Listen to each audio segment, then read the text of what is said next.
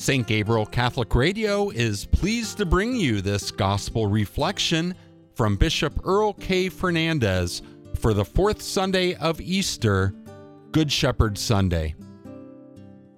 My dear brothers and sisters in Christ, we have arrived at the fourth Sunday of Easter, which traditionally is known as Good Shepherd Sunday. Let me use this occasion first to thank all our priests who represent Christ the Good Shepherd in the midst of their communities for their faithful service. I ask that you continue to encourage your priests, especially with your prayers, but to thank your priests for their faithful service. This is Good Shepherd Sunday. Jesus is the Good Shepherd who lays down his life for his sheep. This Sunday, he identifies himself as the gatekeeper through which people may enter, through which the sheep may enter. Robbers and thieves, they don't enter through the gate. They come over the wall, but that's what they do. And they seek only to destroy and to slaughter the sheep. On the other hand, the Good Shepherd calls the sheep. He calls each of them by name. They know him. They hear his voice. And he leads them along the right way to go.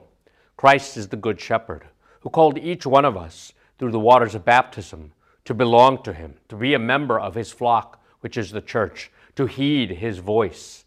And so we try to listen amid all of the distractions of our world to the voice of the shepherd, and to follow wherever he might lead us. We don't know exactly where he's going to lead us. Jesus also identifies himself as the gate. No one can enter in to that rest except through Jesus.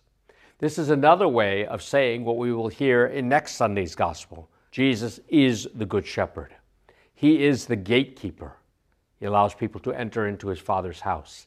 He is the gate. There's only one way to enter into his Father's house, and that is through him.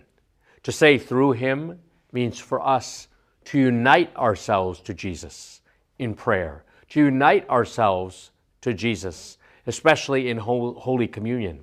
He is the Good Shepherd who knows how to feed the flock, not only with his word, his life-giving word, but with his very flesh and blood. During Easter season, we celebrate the Easter sacraments. Not only baptism, confirmation, and the Eucharist, but during this season we pray for vocations, that Christ would raise up shepherds for the flock. Shepherds who are gentle and ardent. Shepherds who are formed after the heart of Christ himself. This is Good Shepherd Sunday. Ultimately, we remember that it is Jesus, the Christ, the Anointed One.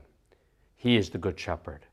May we follow him always, wherever he leads.